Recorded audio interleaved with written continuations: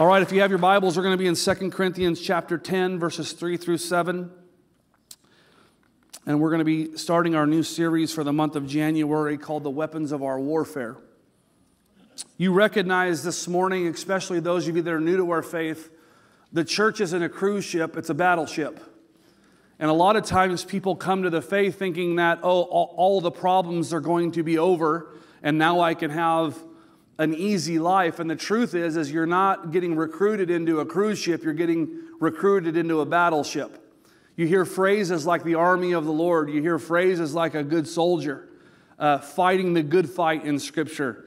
You recognize that you're birthed into a kingdom that is at war with an enemy that wants to try to not just take you out, but take fellow people out. And so you get recruited in this thing, and oftentimes you get recruited into a battle that you're not aware of.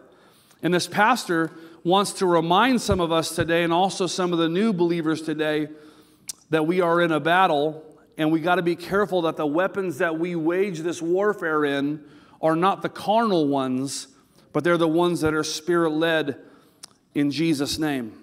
Here's what 2 Corinthians chapter 10, verses 3 through 7 says. For though we walk in the flesh, we are not waging war according to the flesh.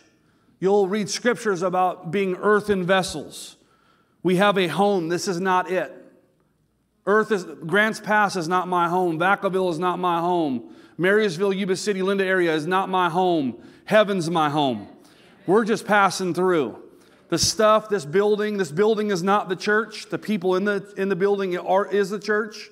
We're part of not just a local body, but we're part of the army of God that should be seeking out to do kingdom things. And we recognize that because we are waging war, the Bible says in this verse, not according to our flesh, but according to the Spirit, that we have to learn that there are new kingdom rules that apply to us, those of us that are passing through. Let me give you an example of a kingdom rule. You guys, those of you that are maybe new to the faith, but those of you that know, you guys remember the parable of the talents. Jesus didn't spend a whole lot of time giving His disciples, if you read the Gospels, facts about Scripture. He spent a lot of His time trying to speak to them about truths found in Scripture. I need to pause right there so that can sink into you. Oftentimes we relate deep Bible study into knowing facts, like what's the longest chapter in the Bible, or who is the oldest person to ever have lived. And if you're not careful, you'll equate facts from Scripture, though those are good. I don't want emails this week telling me that you should learn facts of Scripture. Of course you should learn facts of Scripture. But Jesus spent a lot of His time talking in parables and teaching people about the kingdom rules. The kingdom of heaven is like. So one such example is the parable of the talents. Those of you that remember, he gave people a measure, 3 of them, a measure, and 2 of them doubled the measure, and 1 of them, in survival mode, buried the talent and returned back the thing that was given to him. And what does Scripture say about that kingdom principle? The person that buried it in survival mode and did not double or did not even go to the bank full of interest, the ruler called him a wicked person who didn't know the kingdom. Depart from me. But those that doubled, he said, well done, and I'm going to give you the other. This is the kingdom principle. Faithfulness is not survival. Faithfulness is doubling the gifts that God's given you in multiplication. It's a kingdom rule. So if you think that the church's job is just to survive, never take any risks, never have vision, never have faith, never believe God for something more, never run. Like this church built on a swamp was not built from men who didn't take risks. The fact that we're sitting in this room should prove to you that how the kingdom advances is not oftentimes by reason. It's by faith. Reason would tell the people that got the command to walk around the walls of Jericho. I don't know about you, but if I ever got the command to walk around the walls of Jericho and on the 7th day do it the 7th time and then shout, I'm going to be honest, this left to right thinker would look at that kind of faith and go, not me. Could you imagine walking around the walls and then screaming like a banshee? And then people looking at you going, yeah, what is going on there? Faith oftentimes, if we're not careful, becomes this thing where it attacks our reasoning. It's not to say that the gospel doesn't have reasoning. It's not to say that we don't have apologetics and we cannot defend our faith. That's not what I'm saying. I'm saying sometimes God will ask you to do the thing that is contrary to your reasoning. So if you're not careful, you'll wage war with human philosophy. There's a lot of that in the church. Human reasoning. If you're not careful, you'll be part of human reasoning. You'll start to get formulas where you equate kingdom growth to seats in the pew.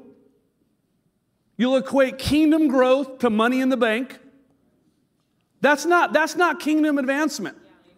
Oftentimes, the worst thing that can happen to a church is they have money in the bank. It's because they start resting on what God did yesterday and not being faith-filled about what He wants to do tomorrow.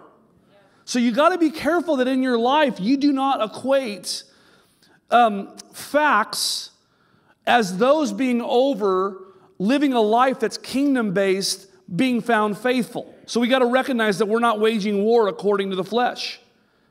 You know, oftentimes when the disciples met people in their day-to-day life and the people asked them for money, what did they say? Silver and gold I don't have. But what I do have, I'm going to give to you.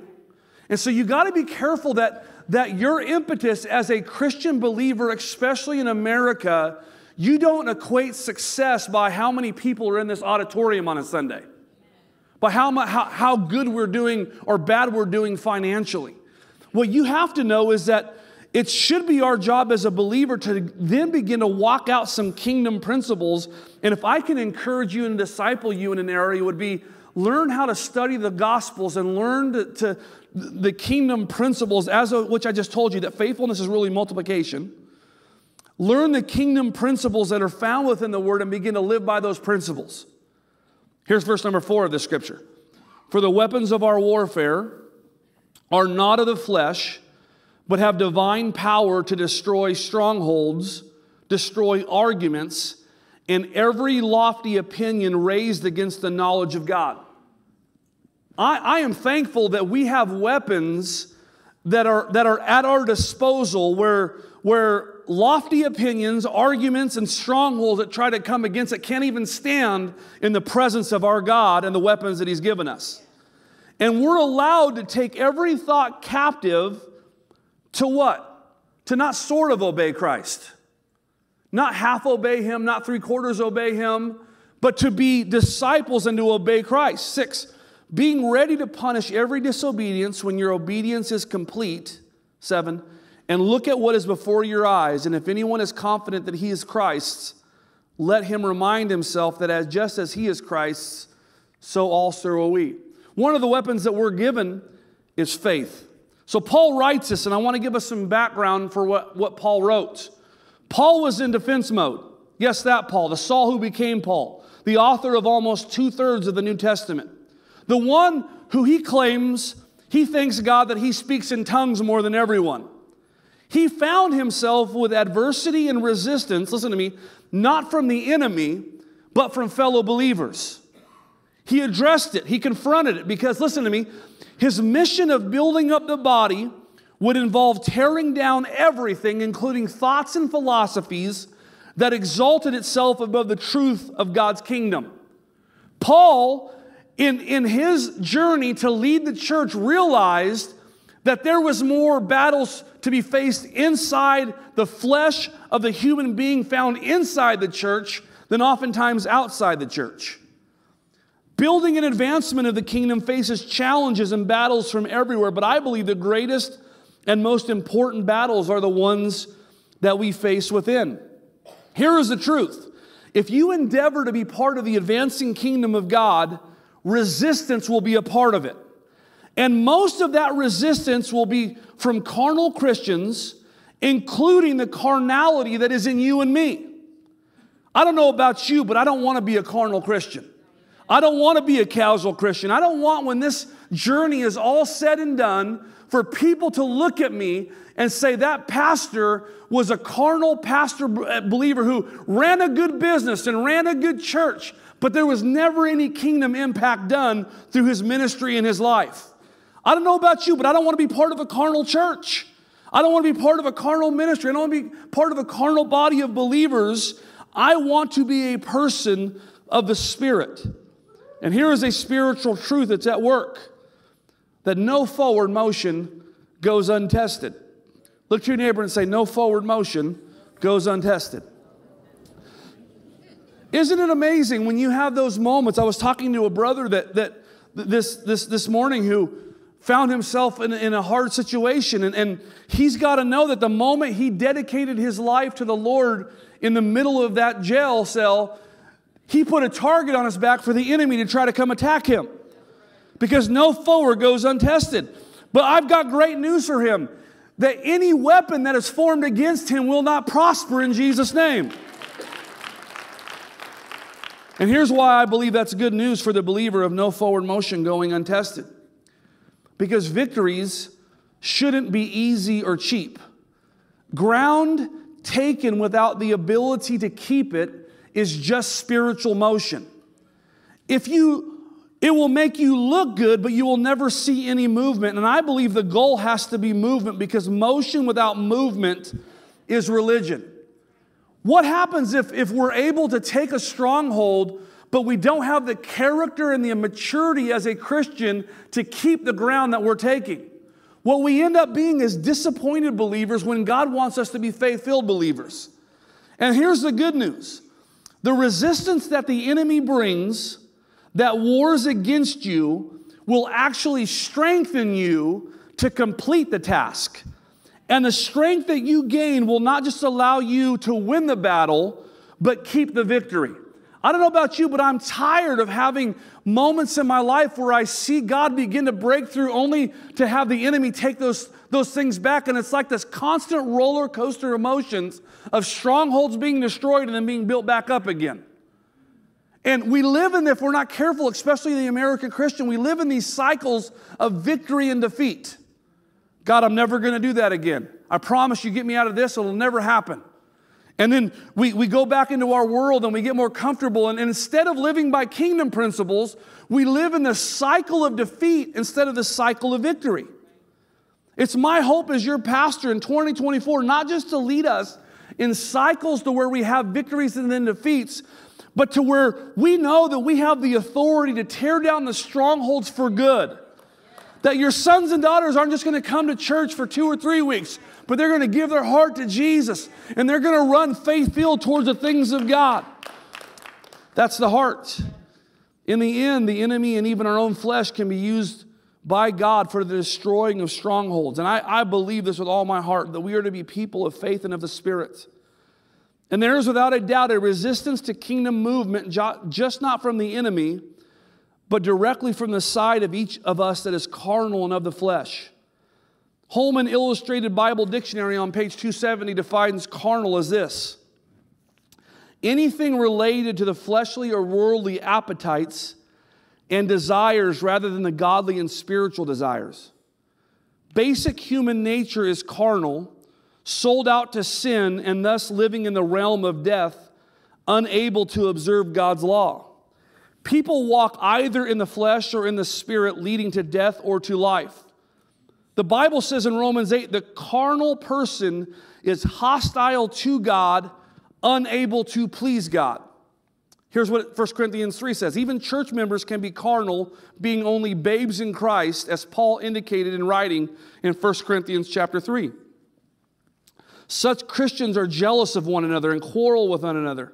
Christians should solve their problems with different weapons, and such weapons serve God's purposes to destroy human arguments and human divisions and bring glory to Christ. Let's read Romans chapter 8, verses 5 through 8 in a little bit more detail. For to be carnally minded is death, but to be spiritually minded is life and peace. Because the carnal mind is enmity against God, for it is subject to the law of God, nor indeed can be. So then, those who are of the flesh cannot please God. Paul was facing attacks that were carnal in nature. They were reason. They actually had validity. Their basis, though, of these attacks were rooted in human philosophy and understanding. So when Paul is writing to the church in Corinth that you better watch out because you're fighting with fleshly weapons when you're fighting a spiritual battle, a lot of the weapons that were being waged was from the people that he was trying to reach at him. Look at the 5 attacks. Look at the 5 of the attacks that were being levied against him. 2 Corinthians 10:1 and verses 9 through 10, basically the attack lobbed against Paul was, you're basically just a keyboard warrior. He was only brave when he was writing letters, but cowardly in face-to-face situations. Little did these people know that the words that he was writing was just not for the believers in the city of Corinth, but believers for the ages to come. They didn't see the lack of connection, but Paul saw connection through the ages to come. He was confrontive in a way that would cause movement, not motion. I'm thankful that we serve a God that through the Holy Spirit doesn't just tell us when to speak, He tells us when not to speak. It is maturity as a believer that you hear God's voice and then you ask the Lord, am I supposed to share this? I'm thankful, to put it plainly, that He's not just the God that says speak, He's also the God that says shut up. How many times have you written a Facebook post and you heard the voice of the Lord say, shut up? How many times have you pounded out a text message and you heard the Lord say, shut up? Because why? We're not fighting battles just to prove a point or to win an argument. We're fighting battles so that people can win in life. And I'm thankful that Paul was realizing that the weapons of his warfare weren't just meant to win an argument, but they were meant to win a spiritual war. Look at the second argument that he faced. He was seemingly content to do it without support. 2 Corinthians chapter 12, verses 13 through 16, people were saying that his refusal to accept support was a sign he was inferior or not a good leader.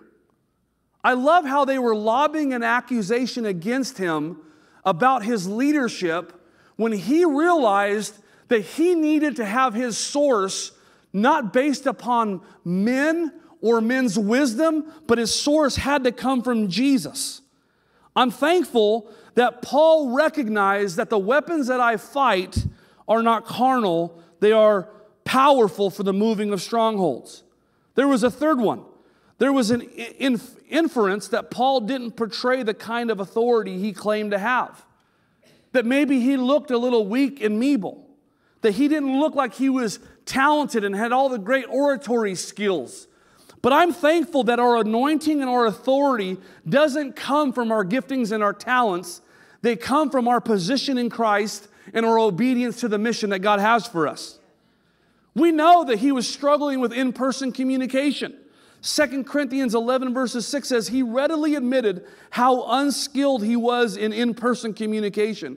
But thanks be to God that his authority did not come from talent and gifting, but came from position in Christ and obedience to mission. Why is this such good news to the average churchgoer? Let me tell you why. Because your anointing and your authority that God's giving you is not based upon how good of a speaker or communicator you are. It doesn't matter if you're polished. It doesn't matter if you've got all these natural giftings and talents. If you will just stay positioned in Christ and on mission with obedience to Him, there is nothing that God can't do through you. In Jesus' name. What an incredible promise that is. There was even a charge, fifth charge was, there was a charge against how his boasting was unbecoming of an apostle. I don't know about you, but when I look back on Paul's life, I think that he had all the authority just to squash people like a spiritual bug, but he didn't, because why? He knew that he didn't have enemies, he had mission fields. Listen to the responses again to these criticisms. Here's what Paul wrote. For though we walk in the flesh, we are not waging war against the flesh. For the weapons of our warfare are not of the flesh, but have divine power to destroy strongholds, destroy arguments, and every lofty opinion raised against the knowledge of God, and to take every thought captive to obey Christ. Being ready to punish every disobedience when my obedience is complete. Paul was essentially saying this: you are trying to win a spiritual war with a natural mindset. You may actually gain a crowd. You may actually have money in the bank. You may actually look holy and important. You will have a form, but the power of God you will not have. As a believer, it's my instruction to you to be more interested in your identity and position in Christ and your obedience to do what He's called you to do than rather looking the part. Many on that day will say, didn't I? Oh, remember when I prophesied? Remember when I did those mighty works? And God's going to say, depart from me, you worker of iniquity, because I never knew you. The hope is in 2024 that you as a believer can know that you don't have to strive to prove something to God. You are already His. And you don't have to live to victory. You can live from victory. You can live from freedom. You can live from healing and wholeness and health. And you need to unleash the weapons of warfare that are mighty and from the Spirit. Here's what I fear as a pastor. These are the things that keep me up at night. I fear the most accepted and believed sermons that would be preached today would be something like this: 15 reasons why God won't heal you. 3 reasons why you will always be stuck. You were meant to live broke and unhappy. Your marriage needs help. Oh well. Your kids are destined for disaster. Just keep going forward with that. I am here to tell you that I am a faith peddler, a hope dealer, and the weapons that I fight with are not carnal ones that will agree with people in their despair to keep them there. Us as believers, we have weapons that are called faith, hope, and love. And if we will be people of the Spirit, that when the world looks at people and says they're stuck, it is the faith that will rise in us as God's people that will say, you're not stuck, your breakthrough is on its way, and it's here. Carnality, though, is readily accepted in the church. Isn't it funny that we're more comfortable with seeds of doubt than we are seeds of faith? Anytime that I declare something in faith, I'm going to be honest with you, I can feel the reverb in the crowd in the carnality that's in the American church. Oh no, Pastor, you're going to cause people to be disappointed. People are just going to believe that, and it's never going to happen. And what we do, if we're not careful in the church, is we begin to wrap the wonderful, powerful gospel in human reasoning and human wisdom with human intellect, and begin to allow people to agree that life is hard, and the place of agreement becomes life is hard, not that God is good. And this pastor, where you're going to find me my whole life and my whole ministry, I'm going to be convicted till the day I die in Jesus' name, that I'm not going to waver, that we serve a good God who wants to give good things to His kids. And we can be faith-filled and have the even-if kind of faith. Do you know what the even-if kind of faith is? That even if it doesn't happen, you're going to find me believing. You're going to find me believing that God's a good God, that God has good things in store, that if I get burned in the fiery furnace, even if my God does not, you're going to find me standing, believing, and trusting that we serve a good God in Jesus' name. And it's the even-if kind of faith that needs to hit the church. That when people that have good reasoning and good arguments, and they can talk to you about how life is hard, and they'll give you 48 examples of how life is hard and how you shouldn't have faith, that if you will just stand and you will say, man, do we serve a good God who gives good things to His kids? If you're here this morning and you're new to church and you're new to the faith, do not position yourself with people in the church that will agree more with the enemy than they will with God. Find yourself next to faith-filled people that are willing to stake it all on Him. Not human reasoning, not human understanding. That we serve we serve a good God who gives good things to His kids. And us as the church, we have to begin to herald the message of the simple gospel. Of course life is hard, But even more importantly than that, man, God is good. Isn't God good? He's good all the time. He's good. He's good when I see Him. He's good when I don't see Him. He's good when I understand it. He's good when I don't understand it. He is a good God, and He does good things. The Word of God said it's the prayer of faith that will save the sick. It is faith that brings vision for the house of God. It is faith that brings vision for my business. It's faith that brings business for my family. It is faith in the end that pleases God, and it is faith that advances the kingdom. I believe if you're not careful, carnal Christians are convicted about the reasons why it won't happen. Do you know how I'm such an expert on this? Is because I was raised in a business house where I was taught that in business, anything that can go wrong will go wrong. That is the Newton's law of owning a business. I mean, my dad would stay up all hours of the night anticipating everything that could go wrong. We owned our own asphalt company, and it was hard work from when I was 10 years old till I was almost in my mid-20s, 25 years old. I mean, we were in Redding at 110 degrees laying asphalt. I remember telling my dad one time, Dad, why don't we just rent a tractor so this work is easy? And he says, well, son, do you want a job or do you want the tractor? It's the kind of place I was raised in, the business mind there. Like, do you want to get the pick or do you want me to go get the tractor? Because I could do both, and I don't really care. But if you want to get paid and you want to learn, that was my dad in a nutshell. But he would always say at 3 o'clock in the morning as we're heading to the job site, anything that can go wrong, will go wrong. It is Newton's law of business. I don't think it was Newton's law of business, but I think he sort of made that up. That mindset. So I was raised in this mindset to make sure that you look across every nook and corner and any cubby hole and look for the problem with something. And then I get saved in this powerful move of God where carnal Christianity tells me why it can't happen, but faith-filled Christianity tells me it's already happened, and all I got to do is walk it out. All I got to do is walk it out. And I want to tell you something. It messed with me as a person.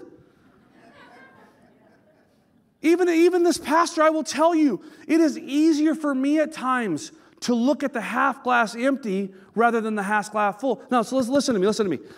Faith has characteristics. Faith is optimistic. Faith is not pessimistic. It's believing the good report.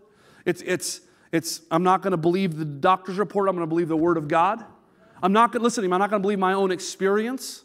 I'm not going to believe my own circumstance. And that's hard because I've had some circumstances and some experiences in my life that beg to differ what I'm called to do and believe out of this Word. But faith-filled believers believe in the Word of God and what it says in the kingdom principles over what I've seen, what I've heard, what I've experienced, because faith-filled is a lot different than carnal-filled. Spirit-filled and led Christians are convinced that it's already happened, and they are on a journey to see what was already given. I want to be found as a believer rooted in the conviction of having an even-if kind of faith. It's rooted that the conviction that the promises and destinies that I have been assured of will come to pass in God's timing and plan, all the while being convinced of it. That is the definition of having faith. I know, ma'am, your circumstance doesn't seem like God's on your side, but He is. Sir, I know the addiction that you've struggled with and you seemingly can't get out of. I know it seems like God's not on your side, but listen to me. He is. And it's one moment away from your life changing forever if you will take the measure of faith that He's given you. It only has to be the size of a mustard seed. To say, Lord, my life is in your hands, and I don't know how it's going to happen. I don't know when it's going to happen, but I'm believing that today by faith, I am going to be a new creation, born again into the faith family. In Jesus' name. I believe that the moment that faith is released, the carnal will be attacked. The carnal will attack. And I came this morning on the first Sunday of January in 2024 to ask our church a question.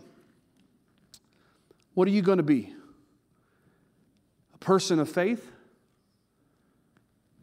or a carnal Christian who walks in immaturity and never sees the victories that God has for you. The Bible frames this battle, as Brooke comes back to the keyboard, as a war between darkness and light. Our culture loves a good origin story. My wife and I just went and watched Wonka, the story of the origin story about how Willy Wonka became Willy Wonka. And no one told me that it was a musical. So wrong. I had Cheer Up Charlie in my head for like a week. It was crazy. I mean, we're just fascinated with origin stories. The Bible gives us the origin story of Satan, or Lucifer. Was given free will and authority over a third of God's kingdom, along with Michael and Gabriel. They were like generals over God's kingdom. The Bible tells us a story about Satan allowed pride to rise up and he desired to be like God. It's amazing, even in the Old Testament, you can see God's mercy at work in heaven. The Bible says that Lucifer committed iniquities. It wasn't just that he committed an iniquity and God smote him. It was that he was committing iniquities in heaven, but even God's mercy and grace in heaven is seen that he was giving Lucifer a space to repent. It's incredible, right? You begin to see God's mercy and grace. God cast him down, and the war has been being waged ever since. But the enemy doesn't wage war against God because he can't win. He already knows. But he wages war against God's prized creation. You and I have been entered into this war, and the battle over our affection is intense. Satan, paraphrasing this pastor's teaching as I've read Scripture, Satan finds a secret power to wage war with. He uses this thing called deception or deceit. He tries to convince God's kids that they are forgotten, that the promises aren't for them. He'll whisper in your ear and tell you that God doesn't see you, doesn't see your problems, doesn't see your issues. God's forgotten about you. The deceit, though, is not just found in the unbeliever, but it's also found in the believer. There are people in this room that have been serving the Lord for years and decades that believe that God has forgotten about them, and that is the greatest trick the enemy plays in deception. You see this darkness that's seen in our world, evolution, humanism, self-seeking, pleasure-seeking, materialism. Here's how powerful the darkness is. You attain it, and you're more empty than when you started. You go for it again like a rat on a reel, always chasing and never attaining. You chase after money, but you never have enough money. You chase after fame, but you never have enough fame. Some of the most miserable people in our world are the people that have the most money and they're the most popular. Hurt leads to hurt. This darkness, it peddles a lie to not just the world, but people in the church that God has forgotten about them.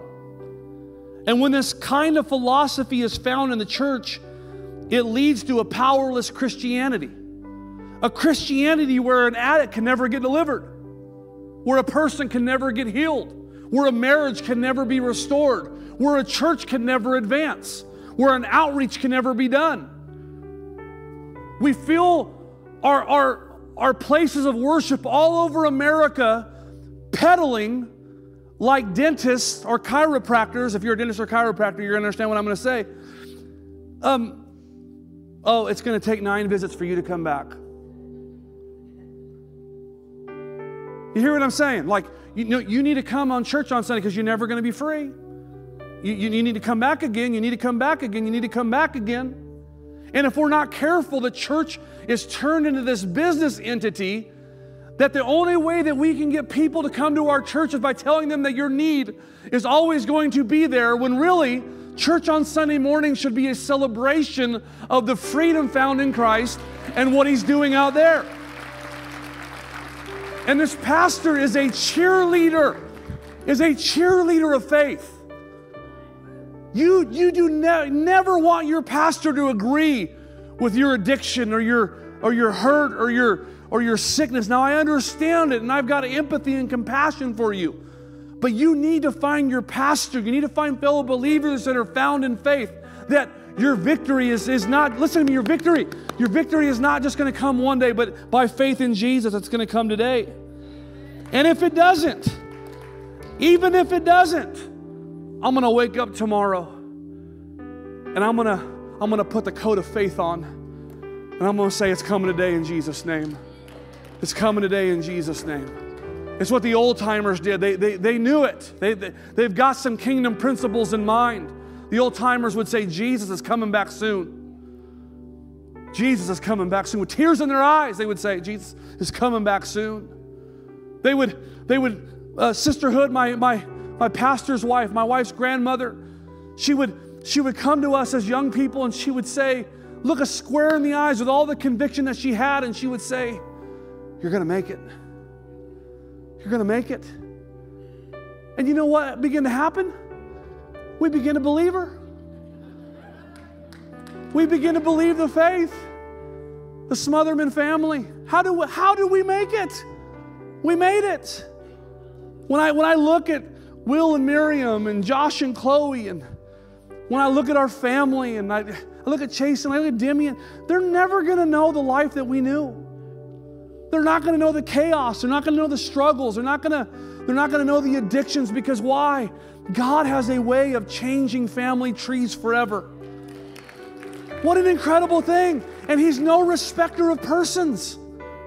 Just because I'm up here and I've got pastor in front of my name does not make me any more special than any of you. I am a child of God, just like you were a child of God. And you have all the rights and benefits that I have. But what you're going to do is you're going to find yourself believing. And when this kind of philosophy is found in the church, it leads to powerless Christianity. A God who could heal, deliver, free, bless, but chooses never to do so.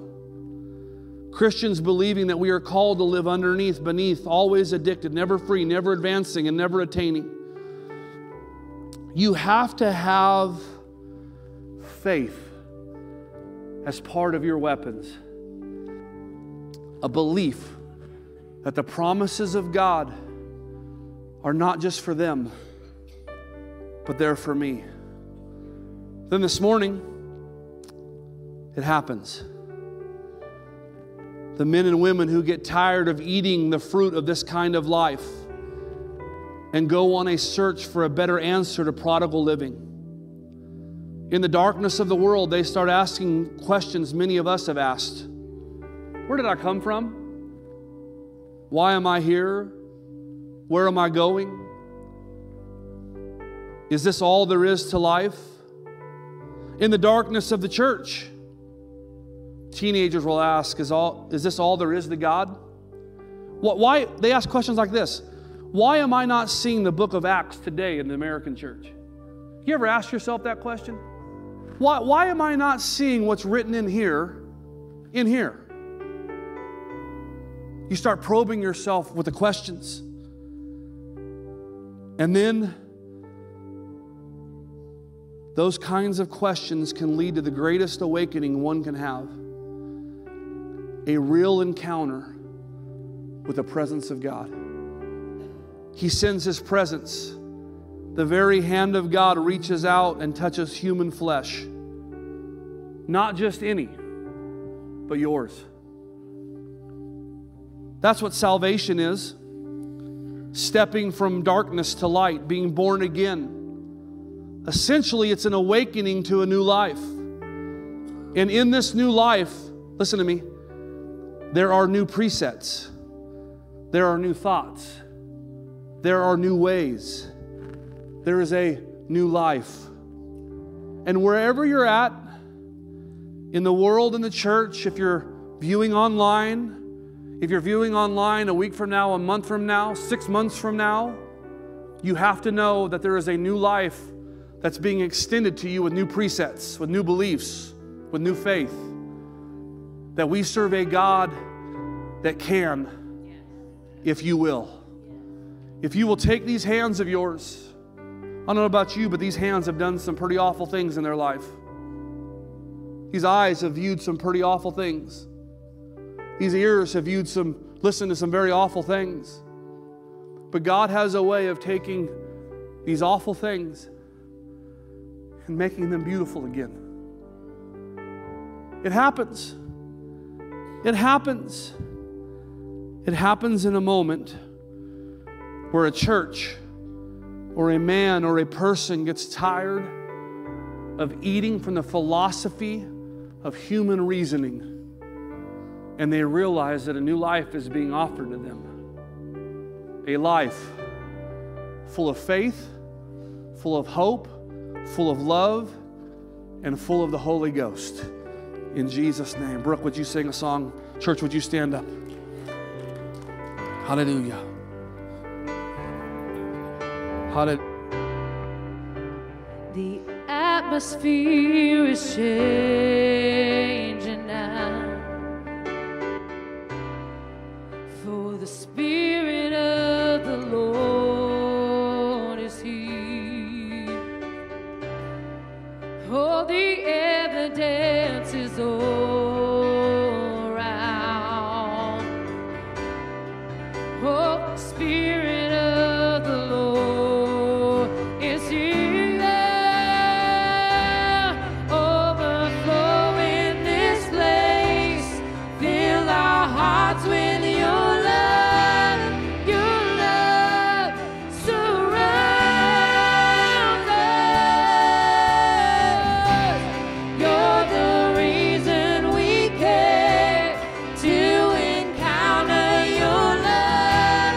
Your love surrounds us. Spirit of God, fall fresh on us. We need your presence.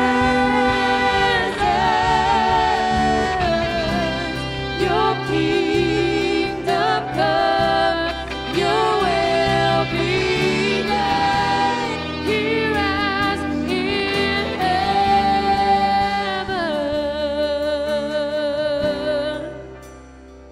Miracle can happen now.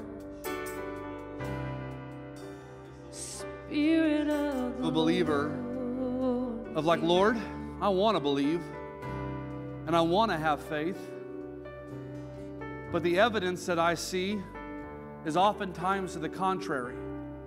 And here's what I'm going to do. I'm going to take authority of every thought that tries to exalt itself above the heart and will of God, and we're going to cast it down, and we're going to take these hands and we're going to declare that we're going to be people of faith, people of the Spirit. So enemy, I command you to release the people of God in Jesus' name. Every thought that has tried to hold itself above the will and mind of Christ and the people's hearts, be rebuked in the mighty name of Jesus. We pull down strongholds. We pull down ways of thoughts that are from past living and carnal thinking. And Father, we declare life in Jesus' name.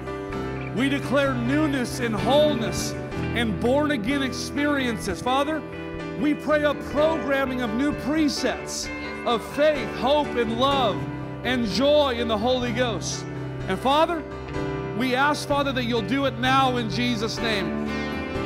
That the measure of faith that's found within these believers, Father, will begin to rise up and overflow like a well, like a bubbling brook in Jesus' name. Would you lift up your hands all across this church? Come on, lift up your hands in faith. Heavenly Father, do it now in Jesus' name. Do it now in Jesus' name. Do it now in Jesus' name. Do it now in Jesus' name.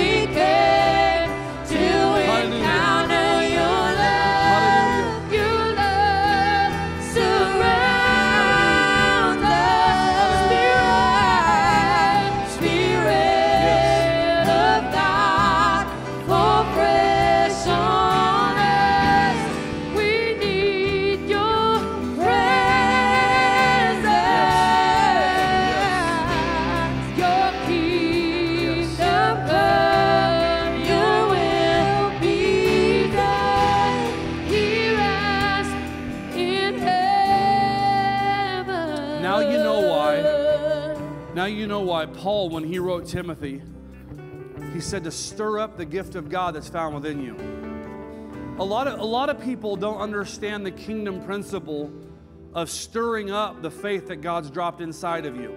It's a reason why our worship team sometimes will sing a song 2 or 3 or 4 times, because you have to understand, it's not about reading words on a screen. It's about faith rising up in your heart in declaration, telling your flesh to be quiet, and I am going to be a person of faith. So when my wife sings this song, the atmosphere is changing. What she's declaring is in your family and in your life and in your home, the doubting, pessimistic, carnal side of who you are as a believer is no more. The atmosphere is changing. And what God is doing, He's releasing new faith and new hope and new love. And what you're going to see is you're going to see an explosion of faith in your life. And what God is doing, behold, God is doing a new thing. Look to your neighbor and say, He's doing a new thing. Can't you even comprehend it? And so where I want to be found as a man, as a leader of my home, as a husband, as a father, is I want to be found in faith, believing in Jesus' name. Bear's going to come up. Just before Bear comes up, would you stretch your right hands towards heaven all across this room and say, Father, it's me. I want to be a person of faith. Come on, declare it out loud. I want to be a person of faith in Jesus' name. I'm going to be a person of faith, not a carnal Christian, not a casual Christian. I'm going to be a person of faith. Bear's going to close our service out this morning. The Lord gave him a picture during worship. He didn't know what I was going to be talking about. He didn't know what was going to be shared today. But there's an element of unity and walking together. Share with the people what you saw. Hands. And I heard the voice of God say, do you want to move forward? I said, yes, I want to move forward. And He said, here's what forward looks like. It looks like unity. Forward looks like the covenant that you've taken with the elements, understanding that you're not in a covenant with me individually. You're in covenant with me as a body. And what's happened in the body is we've divided. We've agreed with the accuser of the brethren. We've agreed with the very one that in heaven chose rebellion. And we've viewed God's body as separate. And we've viewed individually as a separation.